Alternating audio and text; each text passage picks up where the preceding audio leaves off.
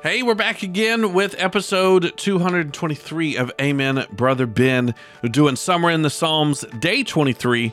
Let's get into it.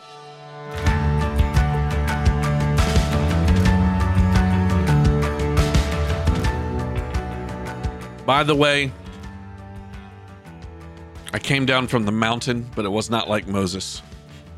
The reason you're getting these podcasts late, in case you're just tuning in, is was up in the mountains doing some camping with the family. If I'm glowing like Moses was it's probably because the smell of me camping, it just makes it look like it's just an aura around me. Good to be back, though, tackling day 23. If you're following along with us of Summer in the Psalms, we're doing some of these what's titled Psalms of Asaph. Not quite as clear about exactly if they were David's or if it was somebody named Asaph, but this was part of a collection of these psalms that seem to be from a different period.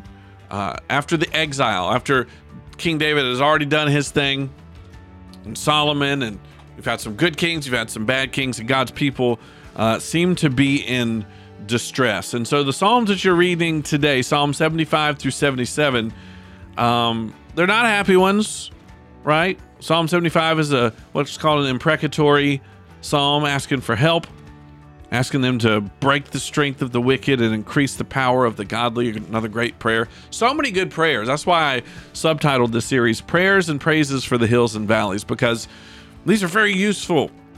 Praying the Bible is a great thing to do, because God's like, hey, I wrote that. I like that. I see what you're doing there. Psalm 77 is a very relatable psalm because the psalmist feels abandoned, but then kind of comes around to, hey, wait a minute, God's already done so much for me. I know you're not going to abandon me. But I want to focus today on Psalm 76 for a moment, because there's a very interesting through line and theme of this that is not real fun to talk about, and a lot of people don't like it because we're kind of knee-jerk overcorrecting from years and years of hellfire and brimstone, all grace, no law preaching. That's kind of been a part of the American church experience here for a little while, but we've kind of had some overcorrection now where we don't like to talk about, this is what I've noticed, the popular churches. And I'm not railing on one particular church or another, but it's very easy to fall into this idea that if you will just preach positive, encouraging parts of the Bible, that people will show up. And it's true. The Bible says people like to have their ears tickled, right? In a non-creepy way. They like to hear what makes them go, oh, I feel special about myself. God is my friend. God does this for me. And yes, God did so much for us. That's absolutely true.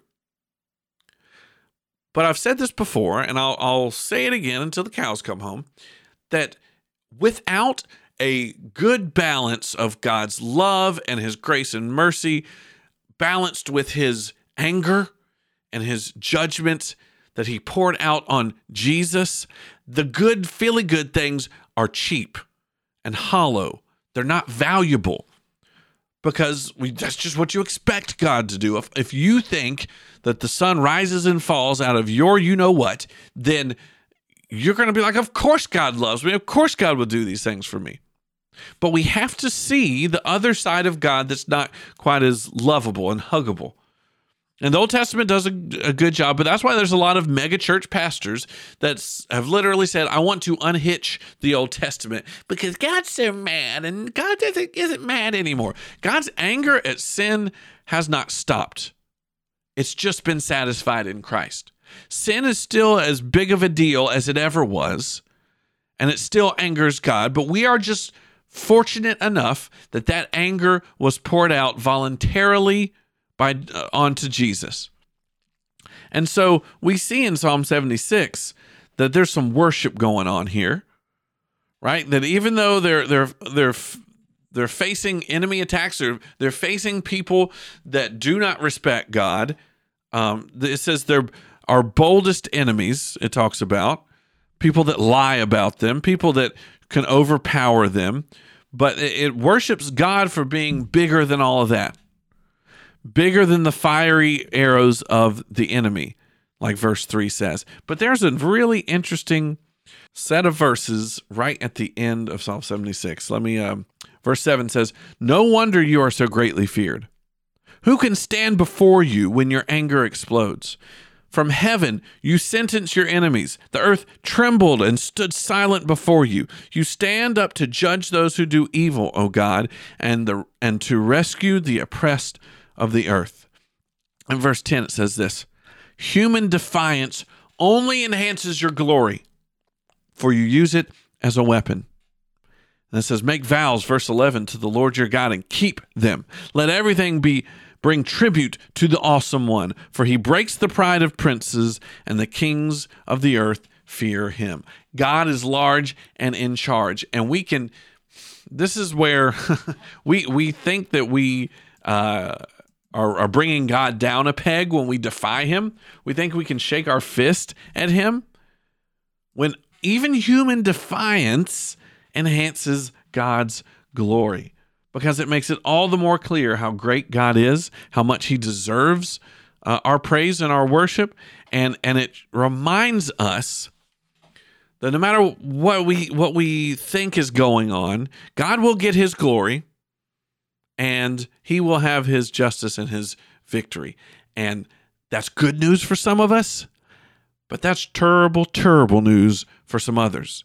And so we cannot ignore that side. I know it's not fun to talk about an angry God, but God is angry about sin. His anger is satisfied in Christ, but that doesn't mean that he's soft on sin. So if you are going to worship God rightly for who he truly is, then a part of our worship has to be a pursuit of holiness and righteousness. And we have to join in God in hating sin, not hating the sinner. We're supposed to love people, but to hate the sin in people's life so much so that we would pray for them, that we would do everything in our power to help them defeat the sin in their life, so that not only they would be blessed, but because God needs to get the glory. But guess what? Even if they defy him, even in our sinfulness, even if we say, "God, no, you don't get the glory," God gets the glory through our human defiance anyway, because he's God and he's awesome, right? So you might as well jump on board the winning team, baby. That's what I get out of Psalm 76, at least. That's all for Amen, Brother Ben, today. We're going to drop 2 more on you tomorrow so we can catch up on these days. Thanks again for being flexible with me, as summer's a weird time, but we'll be back to knock out 2 more episodes tomorrow. Hope you're continuing with us on Summer in the Psalms. If you have any questions for me, Pastor Ben, lovesiler.com, or you can leave a voice message for me at amenben.com. Have a great day. We love you.